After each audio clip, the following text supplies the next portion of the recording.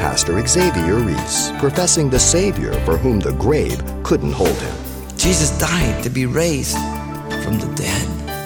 And because that was the plan and that was the accomplishment, then Jesus imparts eternal life. No one else, not Allah, not Buddha, not Krishna, or anybody else has ever risen from the dead. They're still in their graves.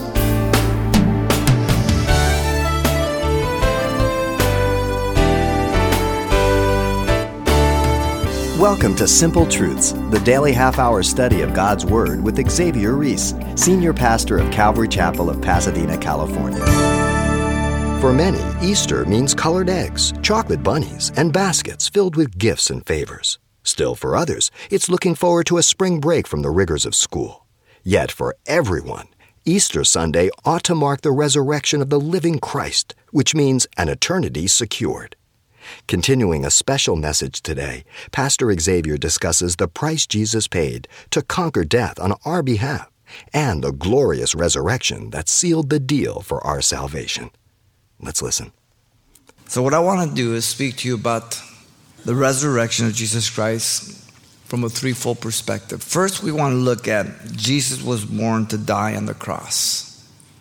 He was born to die on the cross. Secondly, Jesus died to be raised from the dead. And then we'll finish looking at the fact that Jesus being raised from the dead imparts eternal life. And that's the whole goal. He imparts eternal life for you if you believe what God has said, that you might be with him for all eternity. Now Jesus, who was eternal, took on a temporal human body at a set time.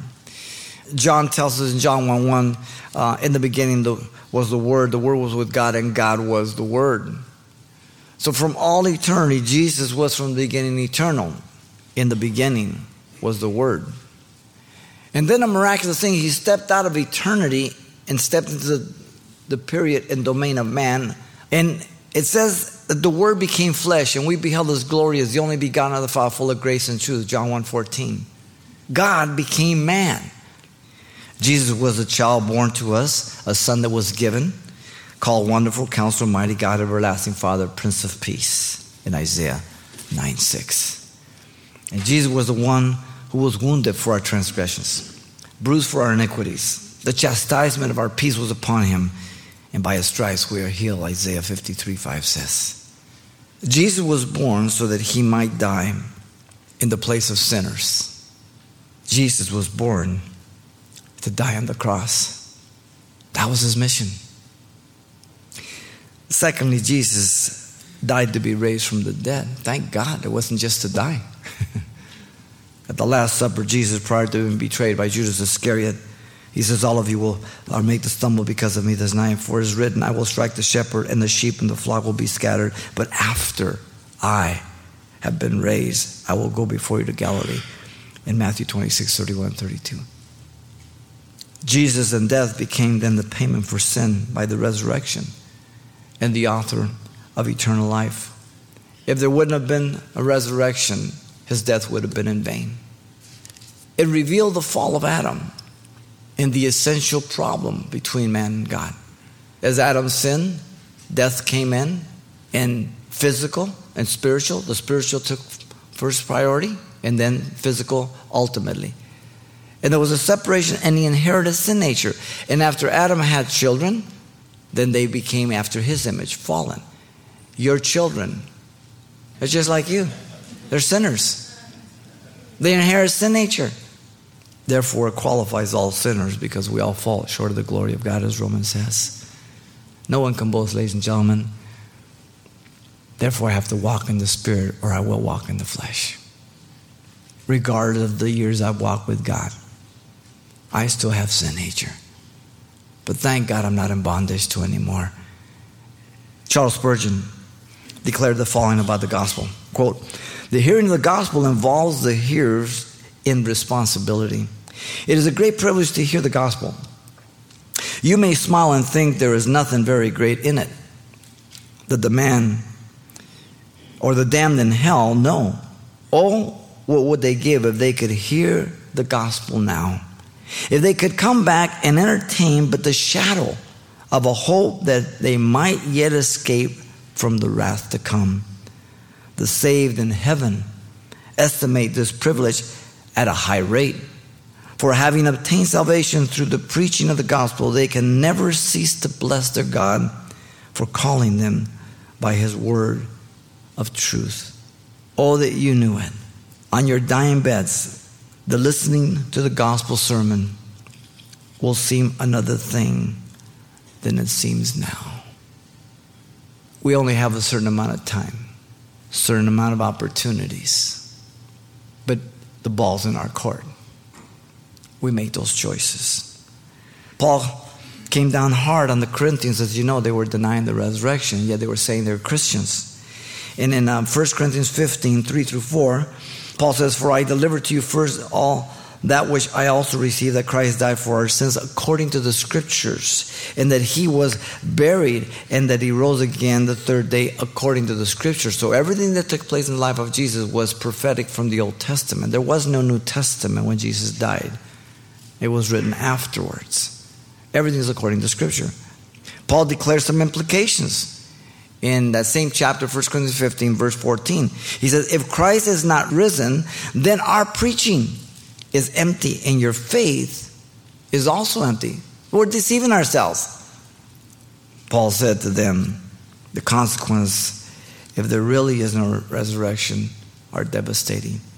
In verse 15 of that chapter, "Yes, we are found false witnesses of God, first of all, because we have testified of God that he raised up Jesus, whom he did not raise, if, in fact, the dead do not rise." So you see, the resurrection of Christ and the raising of the dead are both joined together.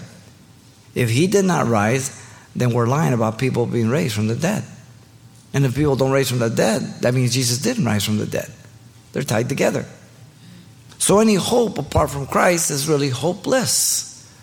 The cross is the payment for the sins of the world, as we said. But the resurrection is the receipt that God accepted that. Paul again declared to the Corinthians the horror of the condition if there is no resurrection. In verse 16 and 17 of 1 Corinthians 15, he says, "For if the dead do not rise, then Christ is not risen.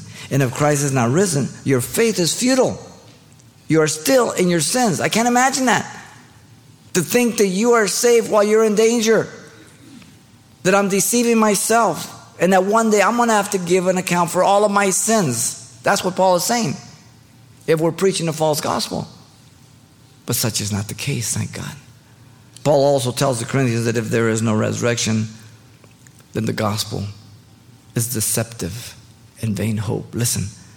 Then also, those who have fallen asleep in Christ have perished. If in this life only we have hope in Christ, we are of all men the most pitiable, or in other words, the most to be pitied, because we've deceived ourselves. We're saying things that aren't true. We're promising people things that we cannot deliver, and they're false. Wow. But Paul asserts the truth of the resurrection. He says, "But now Christ is risen from the dead and has become the first fruit of those who have fallen asleep." The term fallen asleep is only used for Christians. It's a term for those who have died physically in Christ. It doesn't mean you sleep in the grave. The minute you die, you're instantly present before the Lord. You're never found naked. Paul says it twice, 2 Corinthians 5, 1-8. Paul guarantees the victory. Listen to him. "Behold, I tell you a mystery. We shall not all sleep, but we shall be changed in a moment, in the twinkling of the eye, the last trump. For the trump will sound, the dead in Christ will rise incorruptible and shall be changed. For this corruptible must put on incorruption, and this mortal must put on immortality. So when this corruptible has put on incorruption, and this mortal has put on immortality, then shall be brought to pass the saying that is written, death is swallowed up in victory. O death, where is your sting? O Hades, or hell, where is your victory? For the sting of death is sin, and the strength of sin is the law. But thanks be to God who gives us this victory through our Lord Jesus Christ." Man, Jesus died to be raised from the dead. And because that was the plan and that was the accomplishment, then Jesus, being raised from the dead, imparts eternal life. No one else, not Allah, not Buddha, not Krishna, or anybody else you want to put in there, has ever risen from the dead. They're still in their graves.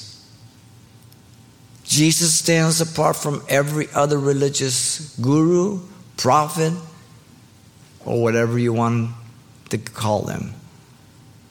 He is the Son of God, God Himself, who took on flesh, died for you, rose from the dead, and sits at the right hand of the Father to make intercession for you.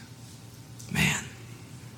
The message of faith is believing the provisions of God, the righteousness of Jesus Christ. Romans chapter 1, verse 16 through 17. For I'm not ashamed of the gospel of Jesus Christ, the power of God unto salvation, to the Jew first and to the Gentile. For therein is the righteousness of God revealed from faith to faith. The just shall live by faith alone. He's quoting Habakkuk 2:4. The gospel is Old Testament proclamation. You understand? The message of faith in Christ is our substitute.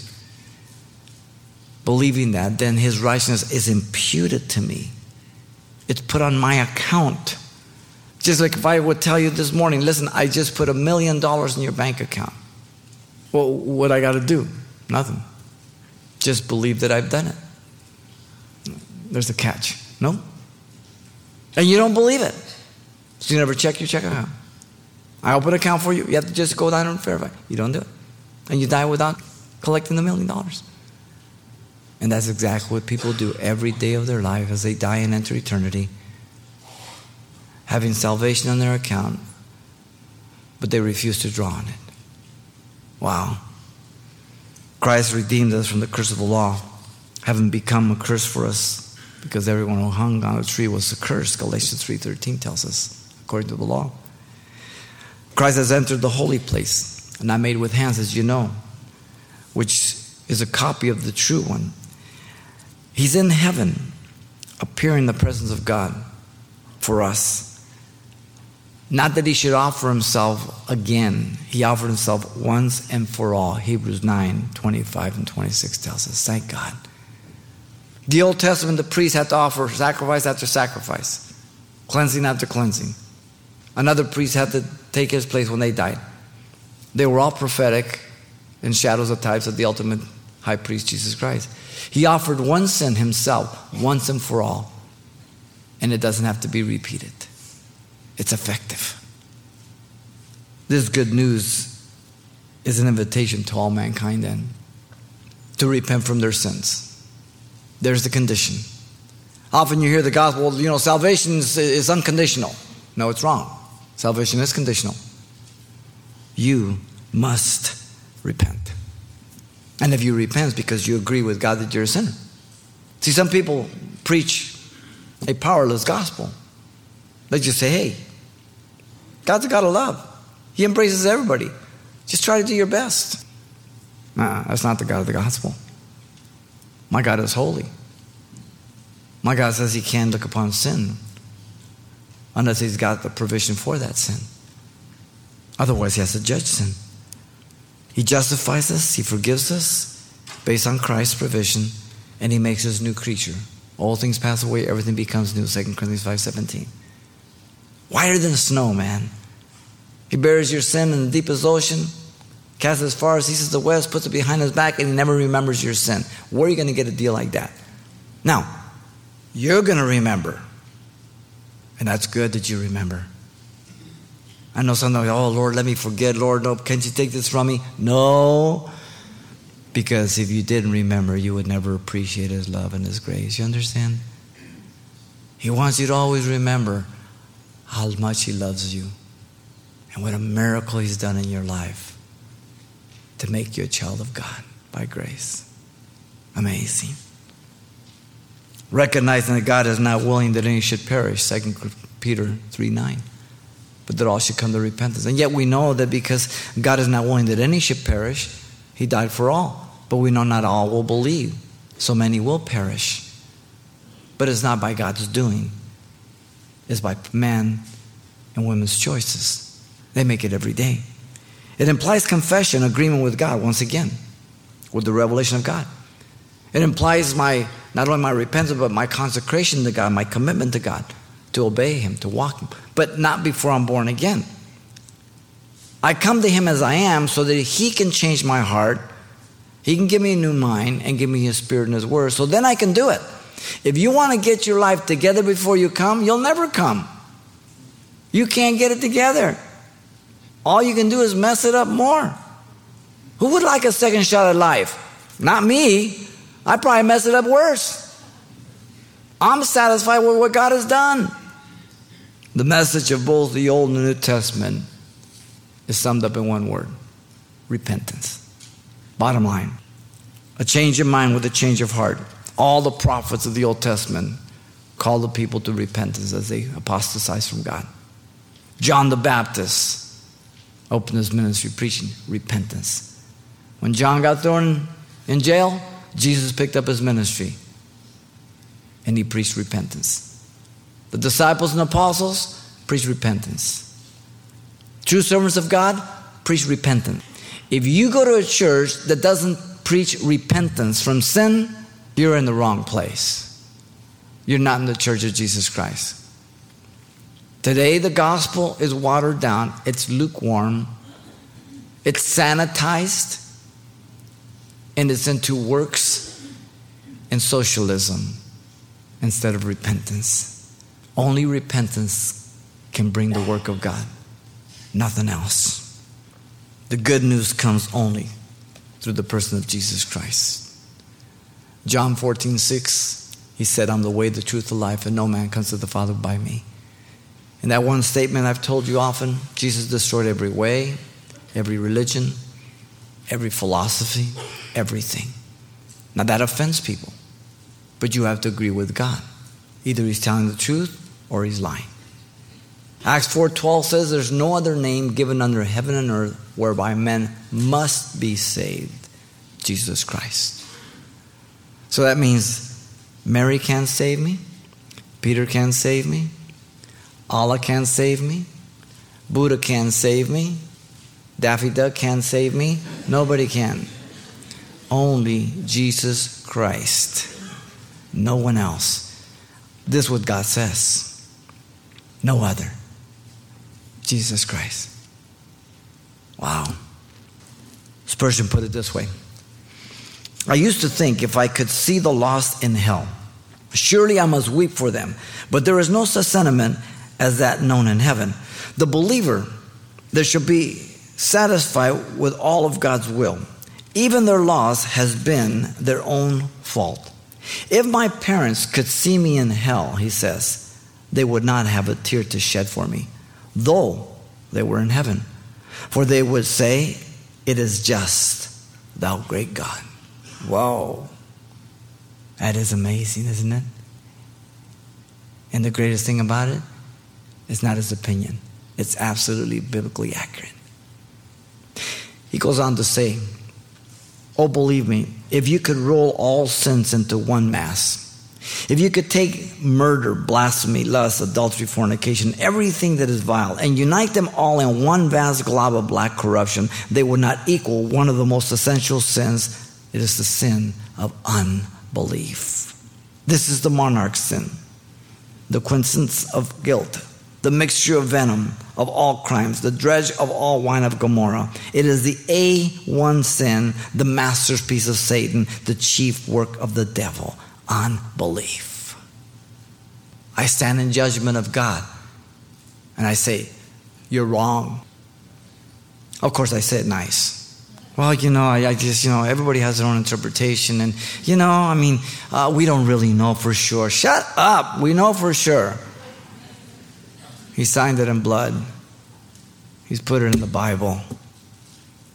We're deceiving ourselves. The diagnosis of sin is that it is eternal. We're born in trespasses and sins. Dead in trespasses and sins. Ephesians 2:1-2. From the minute we come out from our mom's womb, we're speaking lies, the proverb says. And we thought we were crying. And we learn real fast as we grow up. We become real efficient at it. Sin is not an invention of Christianity. Pick any section of history in the internet, pull it up. See if you can find the goodness of man. You'll find some good deeds. Because we're created in the image of God, we have a potential for good. But our bent's towards evil. The scriptures teach us that hell and the lake of fire are a real place, not a scare tactic. Matthew 25:41 says that Gehenna, or lake of fire, same place, was made for Satan and his angels. That's what it's created for, not for any person. And in spite of that, countless of people will be there by choice of the rejection of the message of the gospel of where they live. The truth is that God wants no one to be there. And yet the truth is that many will perish and end up there.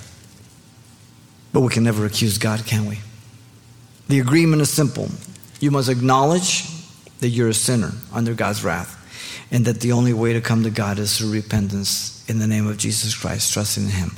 That repentance is called godly repentance. In 2 Corinthians 7:10 it says, "For godly sorrow produces repentance leading to salvation, not to be regretted, but the sorrow of the world produces death." You remember when you were in the world before you were a Christian? You got drunk, you smashed your car, you got your girlfriend pregnant, whatever it is, you fill in the blank. And you go, oh, doggone it, you felt bad, you cried, oh, what am I going to do? Your life turned upside down. But then after a month or two, we're doing the same stuff again. That type of regret, remorse, brings forth death. We don't learn from it. We just think, I'll be smarter next time. But the repentance that is godly, we never regret that we turn from it. You understand? When I accepted Jesus Christ in 1973, I've never regretted at one time that I repented. I am so glad I repented. I am so thankful to the Lord. Man. Believing the gospel, making an honest confession, agreeing with Him that I'm a sinner. And then He enables me to abandon sin as a lifestyle. Never perfect, but I don't live there any longer by the grace of God. I've told you often the Chinese character that represents the word crisis means two things: danger and opportunity. Danger if you don't take the right road or make the right decision. Opportunity if you do. This is the gospel. It means danger and opportunity. If you're here and you don't know Jesus Christ, your Lord and Savior, then it's a great opportunity for you to turn from your sin and to call on the Lord. If you ignore it, it's great danger, for the wrath of God will remain upon you. He can do no other. He's the epitome of holiness. But He allows you to make that choice. His love has been demonstrated. Everything has been done. You will live eternally. Where you will live will depend upon your decision of Jesus Christ. Jesus being raised from the dead imparts eternal life. That's what He does. And so the resurrection of Jesus Christ is clearly laid out. Jesus was born to die on the cross, and He did so. Jesus died to be raised from the dead, and He was so. And Jesus, being raised from the dead, now imparts eternal life. And that's what He's been doing for over 2,000 years. You're the next to hear the gospel. What are you going to do about it? It will depend where you spend eternity. Pastor Xavier Reese, laying out God's plan of salvation and the accountability we have to choose or reject God's gift of eternity. Now, if you'd like a copy of today's study to dig even deeper into its teaching, or perhaps pass one on to a friend, it's titled, Jesus Conquered Death, and you can request a CD for just $4. And by the way, we'll be including even more material that we didn't have time to include on the air. Once again, the title to ask for is Jesus Conquered Death, or simply mention today's date. Now here's where to write. Simple Truths, 2200 East Colorado Boulevard, Pasadena, California, 91107.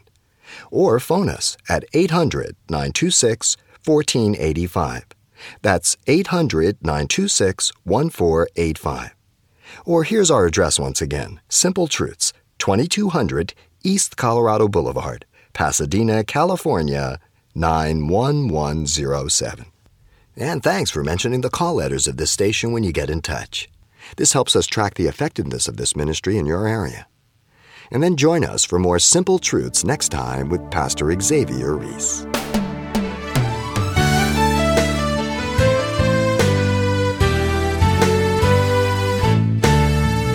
Simple Truths with Pastor Xavier Reese, a daily half-hour broadcast, is a radio ministry of Calvary Chapel of Pasadena, California. www.calvarychapelpasadena.com.